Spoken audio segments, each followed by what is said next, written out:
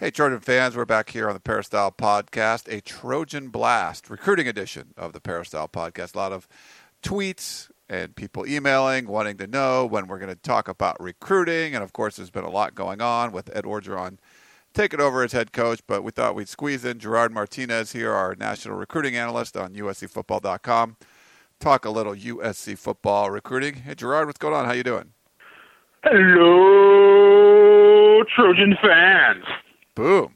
You do that too. I have to give that to them because they usually get it on the podcast. And people that just like recruiting and they just want to listen to the recruiting podcast, they don't get the full Ryan Abraham. And I feel like Ryan Abraham Light just isn't good enough for this week. All right. Well, it must be a big week with recruiting then, if you're going to say that. What's the latest scuttlebutt? What's going on here with USC recruiting?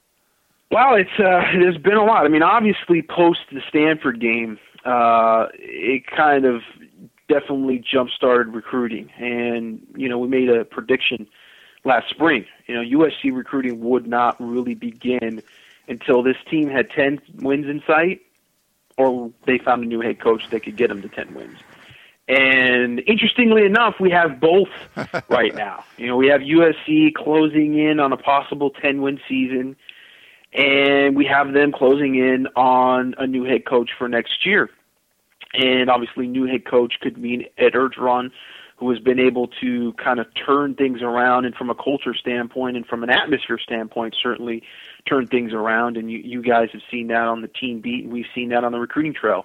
And post winning against Stanford, number 4 team in the country, team that USC has not beat for the past few years, the recruiting trail is abuzz with USC. They get a commitment from 4-star guard Vianney Talama'avo, one of the premier interior linemen in Southern California, a guy who was committed to Alabama, of all schools, took an official visit there, decided, it's just too far away from home with my family wanting me to stay closer and wanting to be able to see me play in college, and decided to decommit and commit to USC all in one foul swoop.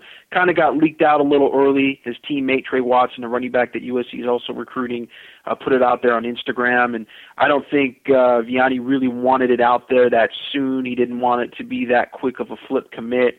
But the Stanford game, while that wasn't the sole reason, obviously, he committed to USC, that was, I guess, the prime example, the signature win for Ed Orgeron to say, look, we are turning around this program. We can talk the talk, but now we have something to point to that shows that we're walking the walk. And I think that's really been a big deal. And USC had several, unofficial visitors at the game, and they all were just completely enamored with the team, the looseness of the team and how they're playing with energy.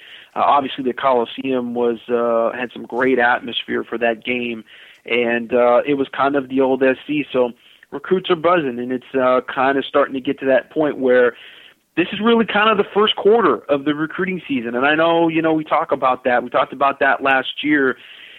And when recruiting really gets serious, we talk about it in March, and we talk about it in May, and we talk about it during the summer, and you have these commitments that happen early in the process. But this is really the beginning of when it starts to get serious, when kids start to get to the end of their own football seasons and they can really focus on recruiting, and it really hits them.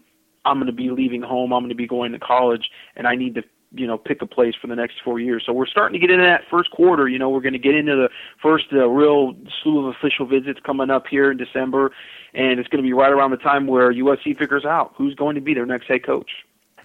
Yeah, I mean, that's I guess the first quarter of it is a good way to put it. It's changed. Everything's changed since Ed Orgeron took over. I mean, there wasn't a lot of commitments. You're seeing more now, like you said, getting a switch from Alabama to USC, which I think was more about. It wasn't about that they think USC is better than Alabama. I mean, Alabama's far away. Someone want to keep local, but that win over Stanford and having Ed Orgeron go 6-0 in conference and 6-1 overall so far, I think legitimized USC at least. But people weren't sure USC was legitimate under Kiffin. Where are they going to go? It seems like Ed Orgeron's changed that, so all those people that kind of had questions about USC seem like they've been answered so far.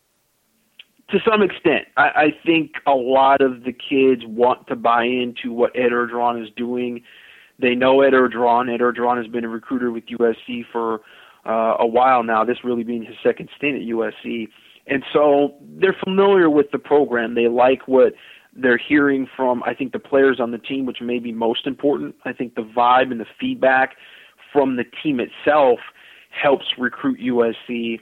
And the fact that guys like Deion Bailey and, Hayes Pillard and, George Uko, Sua Cravens, those guys are singing the praises of Coach O. And clearly the one thing we did not realize was that they were not singing the praises of Lane Kiffin. And there was a lot of negativity on the recruiting trail because the players just weren't happy with him and his policies and I guess some of the inconsistencies that he had instilled in the program. And with Coach Orgeron right now, everybody's happy-go-lucky, and they love playing for him. They want to play for him. And that really bleeds through into the recruiting process because these kids talk to the players, their friends, their peers, their guys that they know from high school and Pop Warner.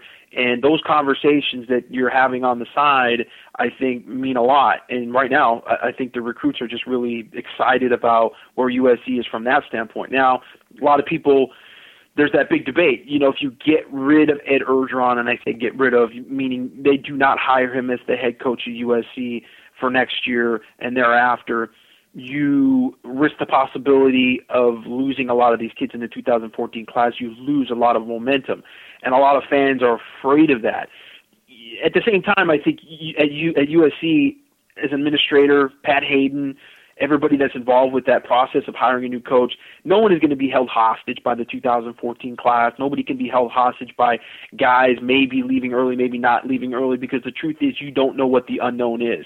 You don't know what you don't know in a new hire, and that really is just the unfamiliarity that the recruits have with the next head coach, and that's really the reason why I think a lot of them they're excited about Coach Orgeron because they know Coach Orgeron, and if you don't know who else is coming in, it's hard to get excited about a guy that's not been hired. So people have to kind of take that with a grain of salt. They kind of have to realize, okay, yes, Coach Orgeron is doing a great job.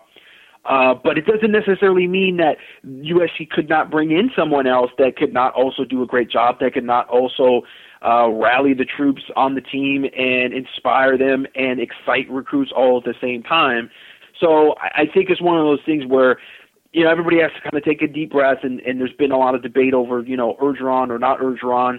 A lot of people claiming that the pro-Orgeron crowd is being very emotional because they beat Stanford and they beat Oregon State on the road, which is two things that USC has not been good at in many years, actually. Even going back to Pete Carroll, they haven't been good at beating Oregon State on the road. And obviously this is not that kind of Oregon State team, not a very good Oregon State team this year. But still, I mean, they're coming away from a tough loss at South Bend. They've kind of resurrected the program to some extent with Coach Orgeron, and that says a lot. And people want to bring back into the Ole Miss conversation and his record there. The here and now is what people see, and it's what have you done for me lately that is the biggest factor in coaching. All right. Well, do you want to get to some questions? We can go through some of these and get your thoughts. Yeah, we need questions to kind of form our conversation on recruiting because there's a lot of directions we could go from the Stanford game. Okay. Well, let's go, and the Colorado game too. Okay, let's go to Jay, I guess. Ryan, could you? Did anybody see the Colorado game? That was actually on the Pac-12 network, which I don't have, and none of my friends have either. Yeah, I was there, so I saw it, and it was cold. But, that's good. That was a good report. Yeah, very cold. Information. I tweeted a lot during the broadcast, so you could, if you weren't watching the broadcast, a lot of people said thank you for the tweets because I don't get the Pac-12 network. So, but we talked a lot about that. Coach Overy High did in the podcast on Monday. So we'll skip the Pac-12 network bashing and just go right to recruiting. Ryan, could you ask Gerard what he knows about Diamond Lee from Chaminade, and if MSC has shown any interest, even though he's only a sophomore? Don't know anything about him, to be honest with you. Sophomore. Right now we're focused on 2014. First and foremost. 2015 is also going to be a huge class for USC, but if you talk about 2016 kid, a little farther off in the distance, and we kind of need to see what's going to happen with the here and now. So haven't gotten into too many 2016 kids. There's a handful of them out there that are going to be good players, but don't know much about him. I saw a little bit of Chaminade, watched a little bit of Brad Kaya, this season. He has a USC offer, the quarterback, and committed to Miami still. A guy that has that USC offer that I don't know if USC can really take in this class with, the amount of scholarships that they have and the need positions that they have.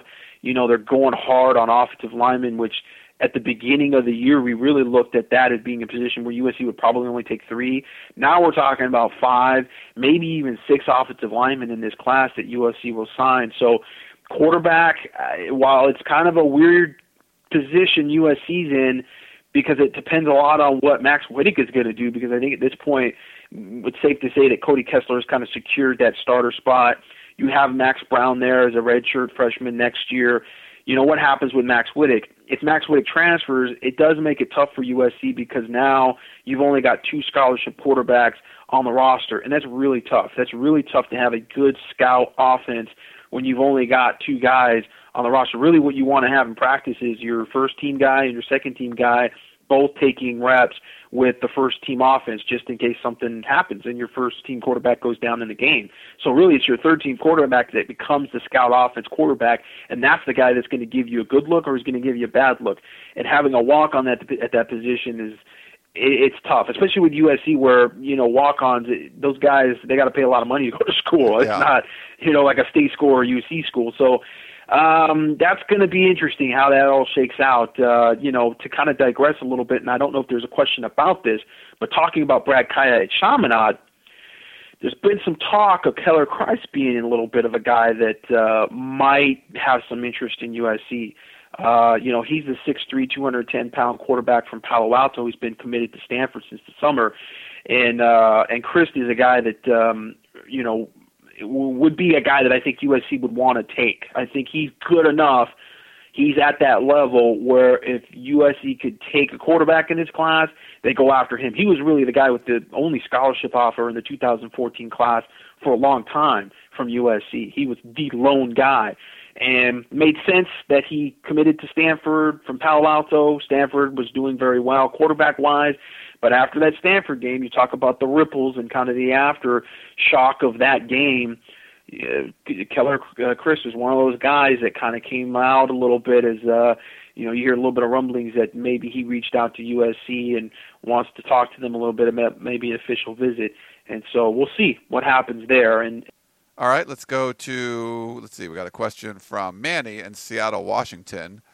What's out there on T. Shepard's JUCO transfer status? I haven't been able to find much at all about his recruitment. It looks like he'll be a 2014 fall enrollee. Would appreciate if you or Gerard know if the staff has been in contact with him, which coach is recruiting him, and his realistic interest level in USC. Thanks for all the work you and your team put in. I love the content, and I really appreciate everything the site offers. Manny in Seattle. Yeah, we were asked about T. Shepard a few podcasts ago, and I think at the end of the day, once you go to Mississippi for junior college, you kind of leave the radar for USC. You certainly leave my radar. That's kind of a dark hole when it comes to recruiting.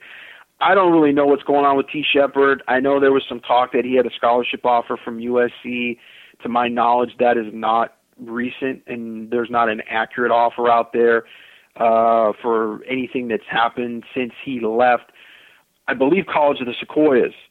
So, I mean, this is a guy that, to rewind for people, out of high school, committed to Notre Dame, sight unseen, with his buddy Deontay Greenberry, who was a receiver in Fresno, and they were both committed sight unseen to Notre Dame. They went through the process for a while, took their official visit to Notre Dame, decided to take a last-minute official visit to USC, which I think was in kind of early December. And, at that point, T. Shepard was supposed to be an early enrollee for high school. He was supposed to graduate high school in December. And this is after he had actually transferred in high school and had to sit out his whole senior year. So basically, his senior year, fall semester, he was just focused on school. He didn't play football.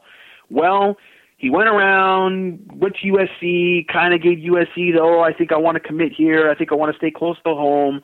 Went through that whole process. Decided to basically go underground for a while. Nobody heard from him. pops up, he's going to stay with Notre Dame. Okay, fine. Enrolls at Notre Dame, is taking classes at Notre Dame. Somewhere along the line, somebody at Notre Dame figures out, this guy doesn't have enough credits to actually be enrolled in college yet. He evidently did not really graduate from high school. So he more or less gets kicked out of Notre Dame. People say it's an injury. There's a lot of, different rumors. It ends up being academically, he just didn't have the grades, didn't have the classes. They send him off. He has to go to junior college, ends up, I think, at College of Sequoias at that point. Is at College of Sequoias for a while. His buddy Deontay Greenberry, by the way, a couple of days before signing day, ends up not going to Notre Dame, goes to Houston. He's playing pretty well for Houston right now. Sounds like his grades may not have been the best either. So the two of them end up, completely different places than they had been committed to for the whole year. Somewhere along the line, T. Shepard ends up in Mississippi. We lose track of him. Most people have lost track of him. As far as, USC recruiting him lately, I just don't have any information on that. And like I said before at the top, I don't know that he has a scholarship offer now from USC. And if he's a guy that's coming in fall 2014, I mean, I don't know. That's next year.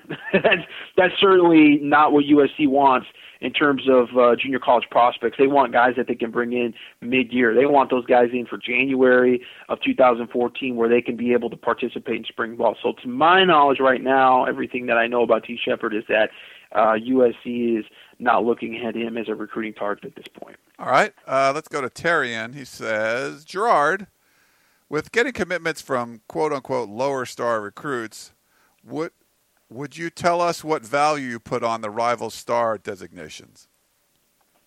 What value I put on it personally, I think it gives you an idea of who's been evaluated, who's been out there, who's been on the radar for the longest, and who's gone out there and proven that they are a top player from the standpoint of, being able to back it up at a camp or being able to back it up at a game. It doesn't necessarily mean that those are the best guys of the best, because there's a lot of guys that we don't see. There's a lot of guys that Rivals doesn't see enough of to maybe make an accurate ranking of that player. But, I think it shows you kind of a good idea of who's out there and who's, some of the top players, as opposed to the guys that maybe, they get the early kind of hype because of whatever reason. Maybe they just have, great statistics early in their high school careers, or guys that peak early. It kind of sifts through that a little bit. I don't know how to quantify what value I put into it. I don't think it's the end-all, be-all. USC getting guys that are 2 stars and 3 stars, I think that kind of shows you where USC is as far as recruiting. They've definitely taken a step back. They've had to take a step back. But I think there's a value to it in that now they are really trying to find guys locally and trying to develop those guys locally. And I think when you talk about hype, West Coast as opposed to East Coast, I think there's always going to be more, pub and more publicity for guys in places like Texas and Georgia, where high school football is a big deal. So to California, it's moderately interesting for people. It has somewhat of a market, but in Los Angeles and California, a lot of people want to do other things. I mean, college football has to vie and fight for people's interest. So when you're looking, at UCLA, when they're 65,000 people in the stands and they're ranked 11th in the nation, that kind of gives you a little bit of an understanding of, high school football is certainly not going to be the biggest deal to people either. So I think there are kids that are overlooked. There are those kind of blank spots in the map in California and in Southern California where guys get overlooked, and I think that's where USC definitely has to focus a little more on those players locally. And maybe if they had offers earlier, those guys would be on the map earlier, they would get more evaluation, and then they would be ranked higher. That's kind of sort of how it works. So I think that's how you have to take it and have to look at it. Maybe this guy, like a Chris Brown, who's a 6'5", 290-pound offensive lineman from Loyola, he's a guy that he only had scholarship offers from Washington State, San Diego State, and Fresno State in October. Okay, he puts out his senior film as his first 4 games. The next thing you know, USC is offered, UCLA offers right after, Boise State offers, Texas A&M offers, Oregon offers. I mean, he ends up getting 12 more offers from that point on. So that's a guy that now is not really ranked. I don't know if he even has 2 stars for Rivals.com. But obviously, if he had those offers in spring, then everybody would go see him. He would be a guy that would be on the map. You'd have to go see his games. You'd have to watch him more closely. And then maybe you start to, take a little more of evaluation. He ends up being a guy that's a 4-star recruit at this point instead of being a guy that's not ranked at all. So I think that's kind of how you have to take it. That's how you have to look at it and realize that, locally, if USC and these local schools like UCLA are not offering guys early, then it doesn't put them on the map for guys like myself and Rivals.com to really know much about those kids and to look at them so they don't get ranked. And Terry, don't fall into the trap where you love the rankings when USC has a bunch of 5-star guys on the commit list, and you see a couple 3-star guys, and you're like, I don't think I like these rankings. So it goes both ways. Yeah, and the thing is, quite frankly, I think that the fans love a commit regardless. If it's a guy that's a 5-star, well, guess what? He's going to come in as a true freshman. He's going to catch 50 passes and 10 touchdowns. He's going to have 100 tackles as a freshman. Whatever the case may be at whatever position he is, he's going to be an immediate impact player. He's going to be a guy that's that missing piece of the puzzle to get to the national championship. And if he's a 2-star guy, well, guess what? USC just found a gem. And this is the guy that they're going to be able to develop that nobody else knew about because he was local and they're able to get on him first, and he's going to be a great player for USC. There's all this mystery factor that comes into a guy that's a 2-star or a 3-star recruit. Maybe he's that guy that's the Josh Pinkert of the class. So it really works either way, and I think, fans are just excited about, taking a guy that you can put to what you have now and build. And it's part of kind of that preseason, everybody gets enamored with rankings and stuff because everybody in the preseason, wow, we could end up winning the Rose Bowl. We could be this, we could be that. Everybody's great at the beginning of the season when nobody's played any games, and that's kind of sort of how recruiting is. Nobody in that class has played any games yet for USC, so they could all end up being stars. All right. Well, we still got a bunch to get to, so we'll probably do a little more rapid fire with some of these, as rapid as Gerard can get, which we know is not overly rapid. But here's a quick question. We'll see if it's a quick answer. David Allen, which out-of-state recruit is most likely to end up at USC? Wow. That's kind of like a masked what are our chances type question. Well, there. But I do like it's whoever has the highest percentage. Like, who is there someone out there out of state that you think USC's got a good shot at?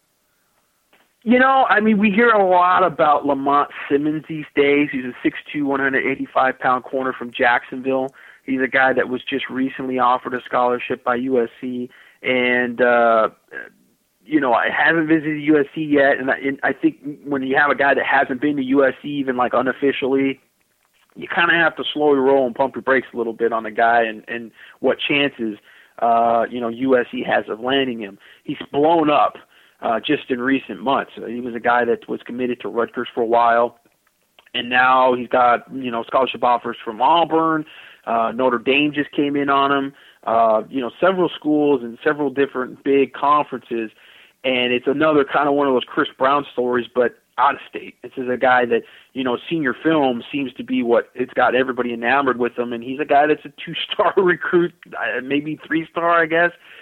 And the guy that you go, wow, how could a 6'2", 185-pound cornerback that's playing, I think he plays for Jacksonville Reigns, is a pretty good high school team, how does he end up being so underrated?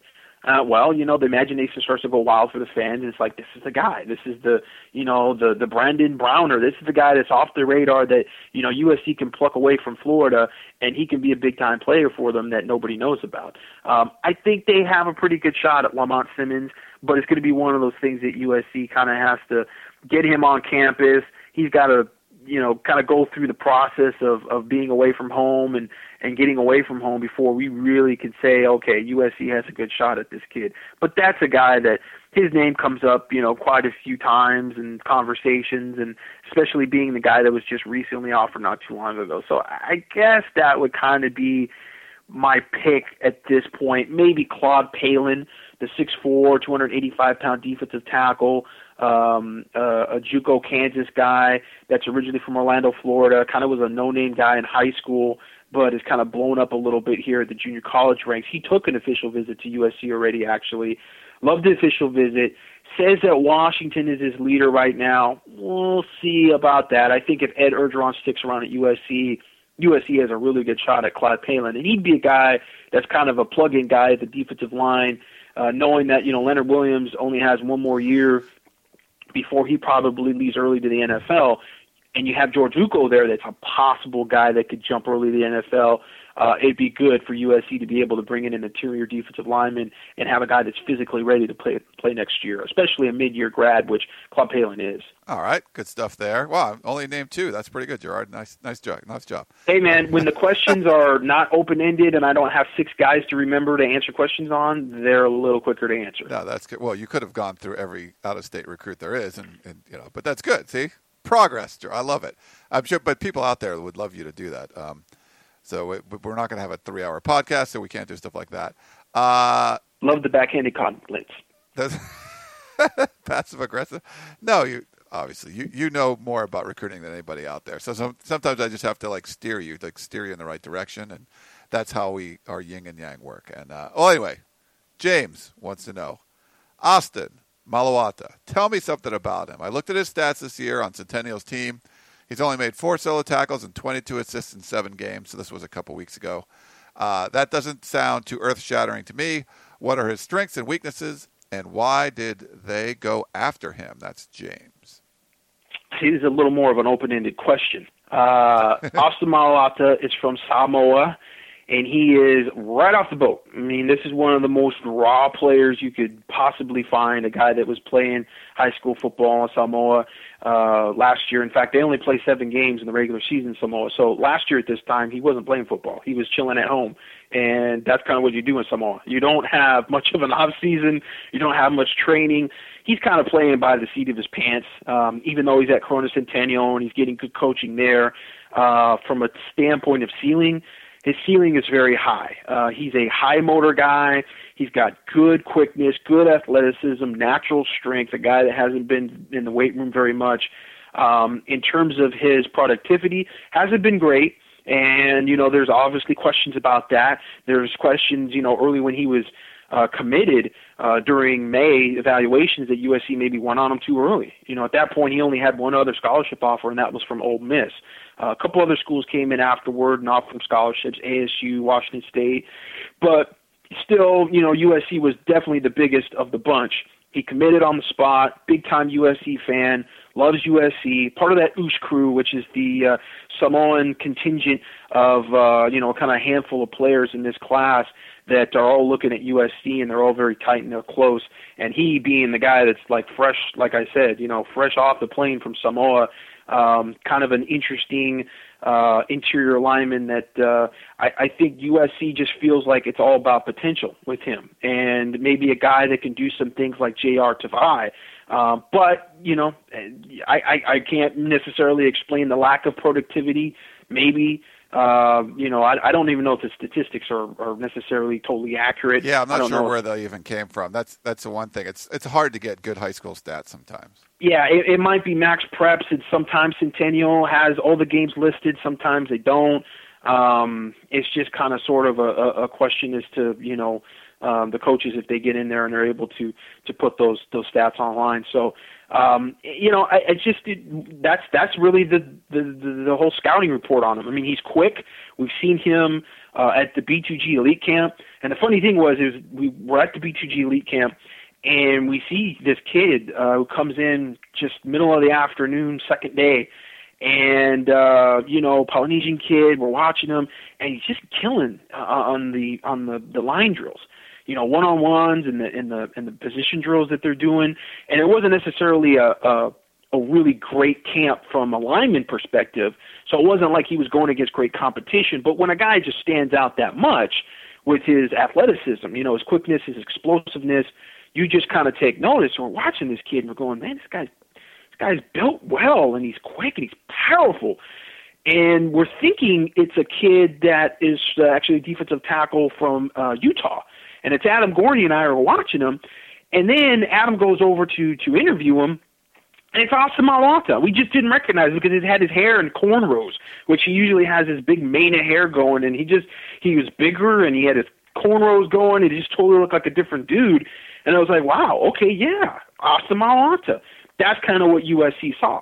You know, we just a guy that, you know, when we looked at him, didn't recognize him. We were just watching him for his talent, and he was definitely a good player, and he was definitely explosive. And I think it's all that upside that USC is enamored with and they like. And you know, you can never get enough hard-nosed, tough, physical, high-motor defensive linemen that just go out there and just play hard. I think it's just a matter of how much can he process, how much can you coach him up, and how much more can you get from him from a technique standpoint to make him a more polished player as a pass rusher and a guy that assignment-wise you know, is able to make plays and not be necessarily a detriment because, you know, he's getting blown off the ball just because his technique is bad. So there's question marks about him, but I think, you know, that's kind of sort of the scouting report on him, and I think that's why USC is sticking with him.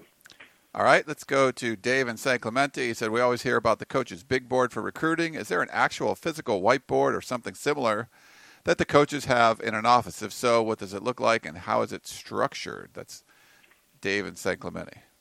Well, there is a big board, and actually Ryan got a tour of the McKay Center over the summer, and I think the coaches kind of had gone over with you some things and showing you kind of some of the processes of recruiting. And there is a war room, and there is a big board, and it's just kind of like the NFL. There's not all the statistical information with each recruit. It's I guess you would probably look at it more less as a draft board, but more as a kind of a training camp board for NFL players.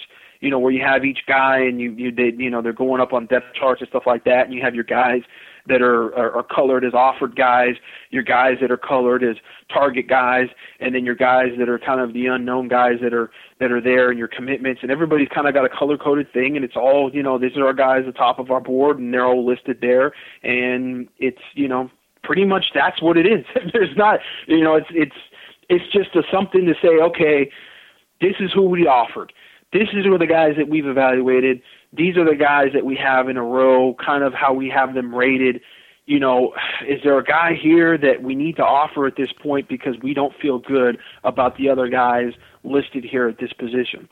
And it's just a matter of that. You know, it's a matter of just the coaches sitting there looking at it and going back and forth as to, you know, who needs to be rated higher, and who do they have a good shot at, who they don't have a good shot at, who has offers at how many positions, and what their needs are.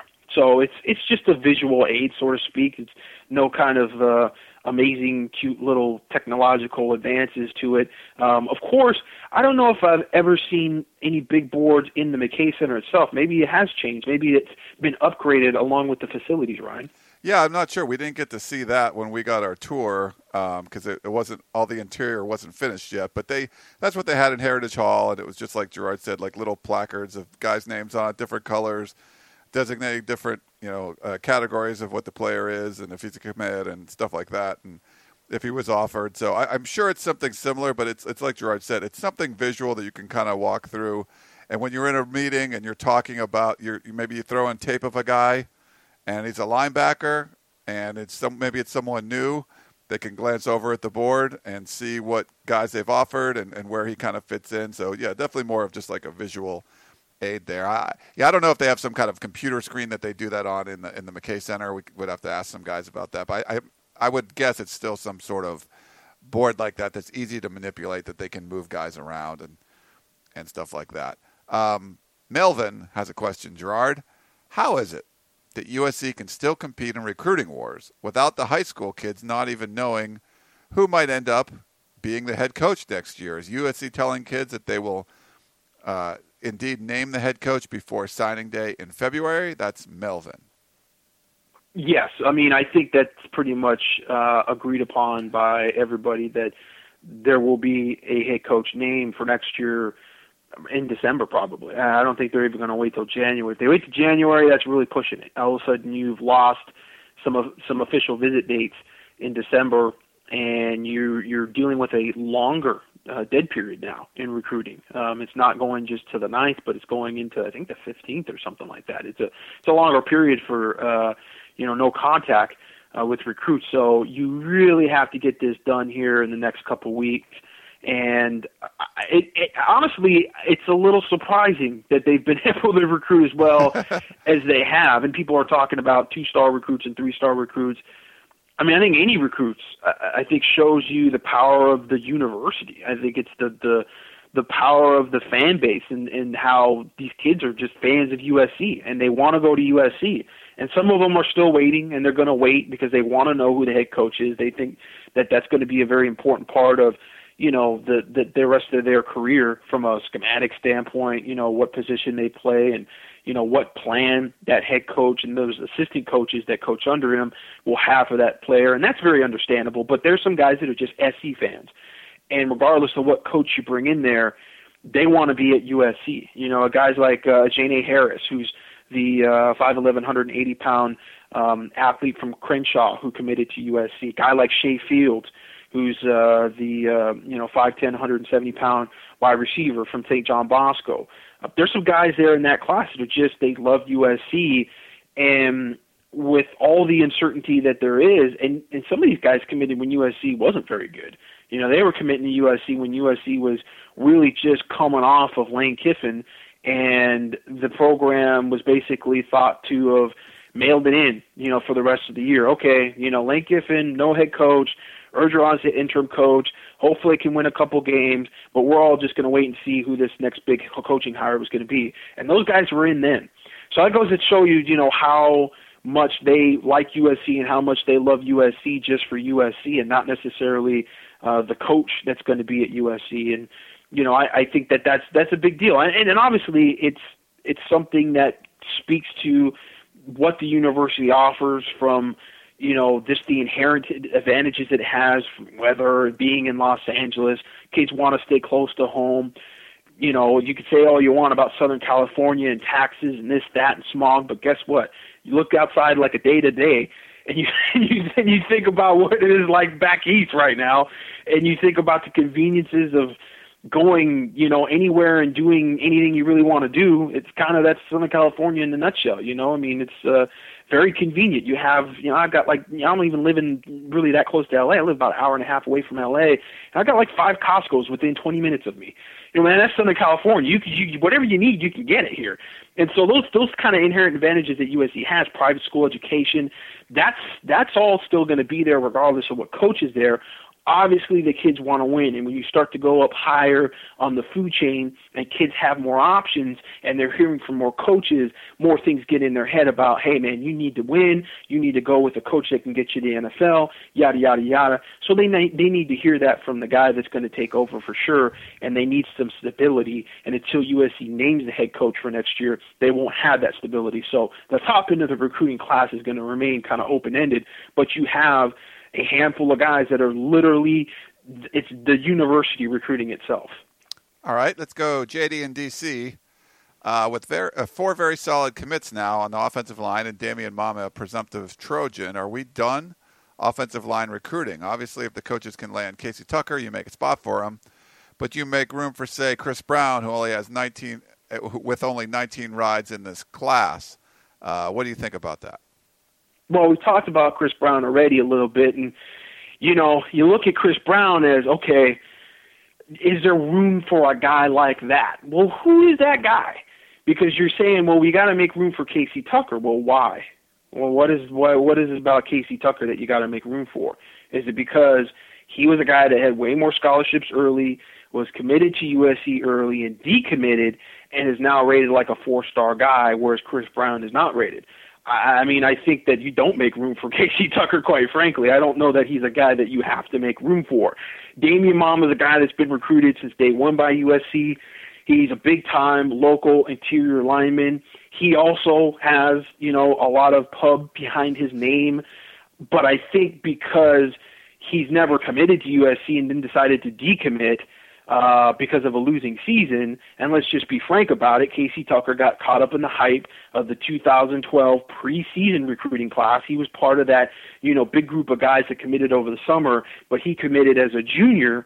And then when USC had that fall on your face, no pun intended, season in 2012, he bounced. So it's kind of like, hey, Casey Tucker, it's cool that, you liked USC when they were good, and now you like them when they're good again, but I don't think he's the level of guy that you have to make room for. And I think, quite frankly, there may not be room for him. But it does leave a little bit of that, do they take 5 or could they take 6 guys? I think, with Damian Mama, he's always said he's not going to commit until later in the year, until January. He's taken that official visit to USC January 17th, along with Vianney, Talamayavo. Juju Smith will be on that official visit as well. They're all coming in with Toa Lobendon, who's going to be an early enrollee, so he'll already be on campus, and they're going to kind of get together, and maybe Toa Lobendon can kind of sort of host them a little bit. It's going to be, the Oosh crew coming together. So that's been the plan for a while. I don't know what Casey Tucker's plans have been, but they haven't involved USC for a while, so I kind of don't think USC is saying, hey, we need to make room for Casey Tucker.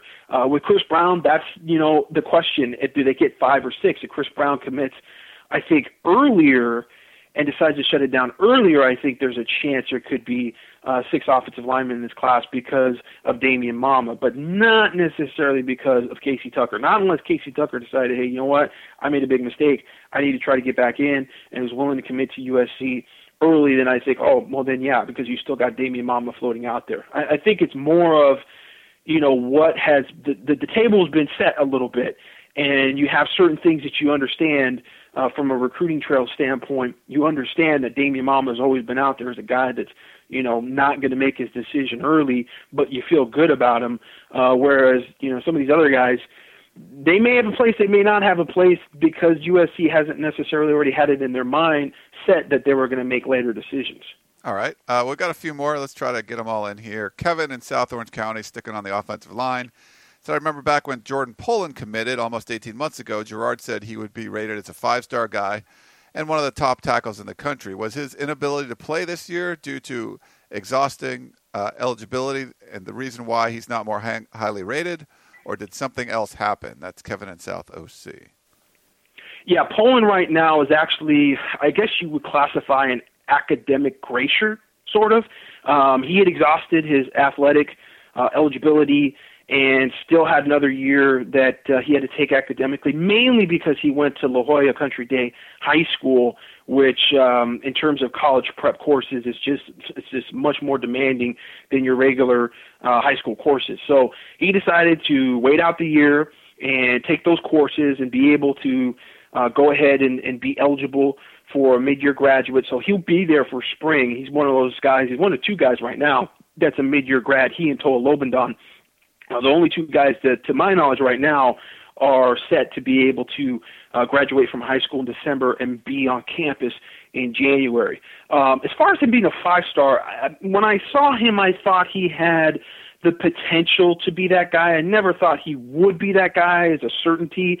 I think, when you have that size and that height and he's as nimble as he is, talking about 6'7", a legitimate almost 6'8", 330 pounds, and he's a basketball player, and he's really, really agile for a guy that size. Certainly there's the physical potential to be one of those kind of franchise left offensive tackles. The biggest issues for him is, one, yes, he's not playing this year. So while he got on the radar early with USC and some of his scholarship offers, but he's been able to go see him. And this is kind of what we said at the top of the podcast as far as, the 2-star guy and, how much value do you put in rankings? Well, it really has a lot to do with exposure and the people that you get to see. I would value rankings with rivals, moderately high when I know that those are the guys that they've seen. When you're talking about a guy that's out there like a Juju Smith, or you're talking about a Dory Jackson, Rivals has been at the top as far as evaluations and making, good calls on players for the last decade. So, I would say, I'm pretty comfortable with that. But when you're talking about some guys that maybe people haven't seen a whole lot of, Janie Harris, Chris Brown, guys that just kind of got on the map recently because they've just gotten bigger offers recently, then you're talking about a measure of exposure and how much exposure you get is, often tied into how much evaluation time you get. So maybe you see a little bit of film, and maybe you see, him play in a tournament or something like that. Is that really enough? Maybe he had a bad day that day. So you really have a lot to kind of take a step back from, as far as what you don't know about the guy more than what you do know about the guy. And I think with Jordan Poland, that obviously hurt him. What also hurt him is, he came in and played as a junior, and he played at La Jolla Country Day High School, which is certainly not Servite. It's not Mater Dei. It's not even Crenshaw or Sarah. It's just, a very small school playing against small school competition.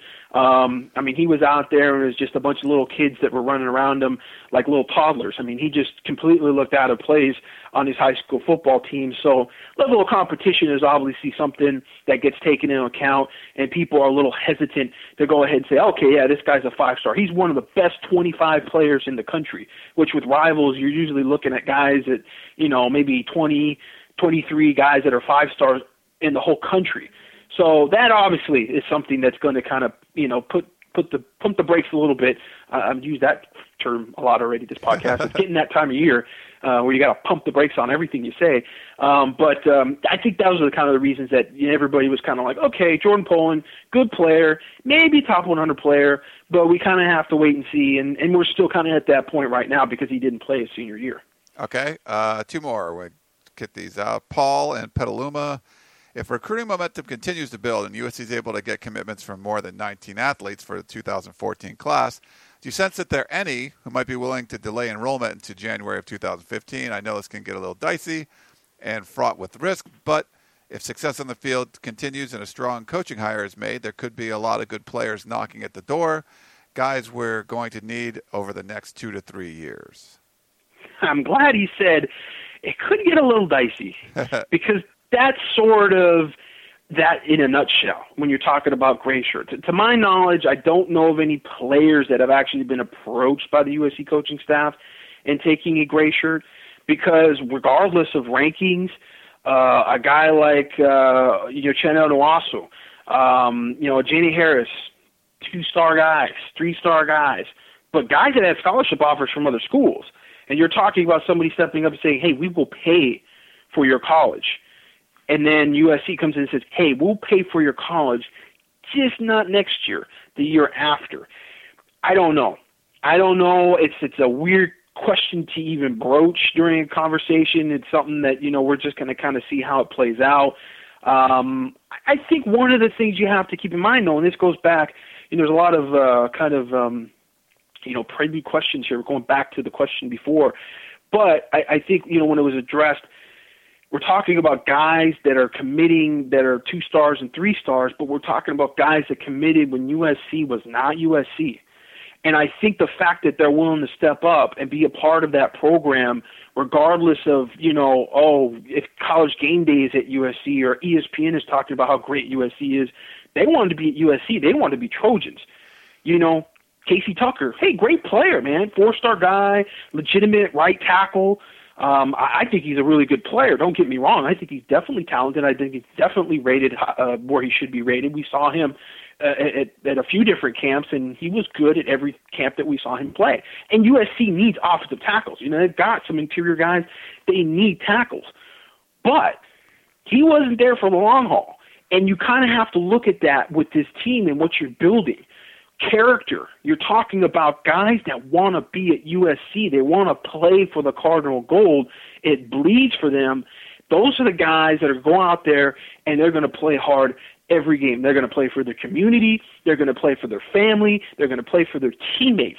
And you're bringing in guys that go, well, he's a 5-star, so we got to leave room for him. Hey, you're a 2-star. Can you come in next year when we have more scholarship offers? To me, that sends a bad message, and it kind of bleeds through onto your roster and their players in your locker room.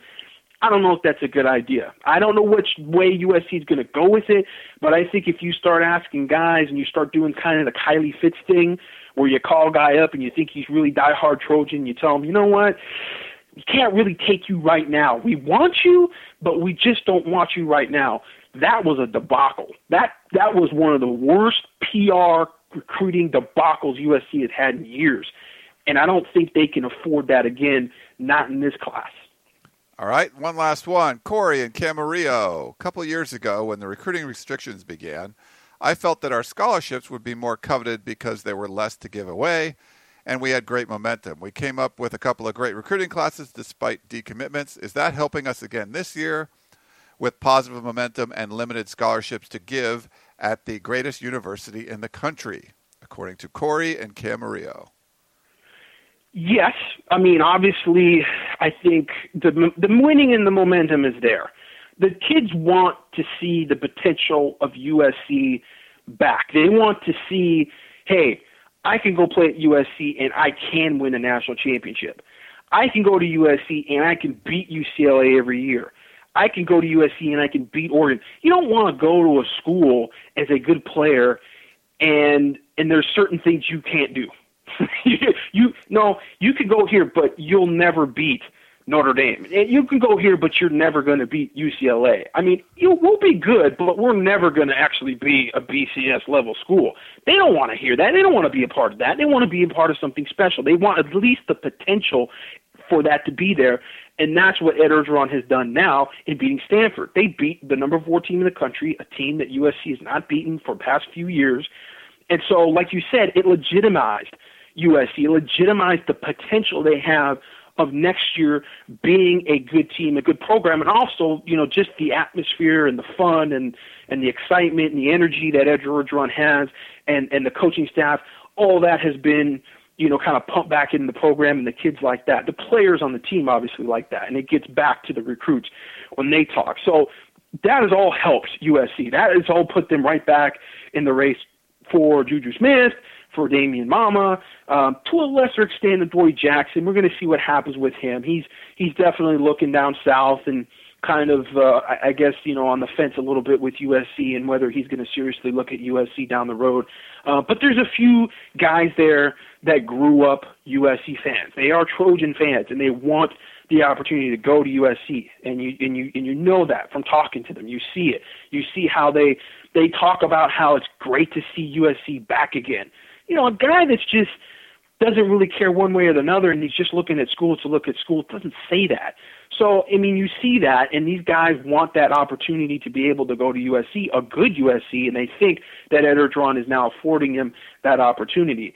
As far as the limited scholarship offers and the scholarships becoming a bigger deal, that has actually been less of a narrative from the coaching staff, at least to this point in this class. That was something you heard a lot about last year and the year before. They only have 15, and I'm getting one of those 15, and it's a real honor.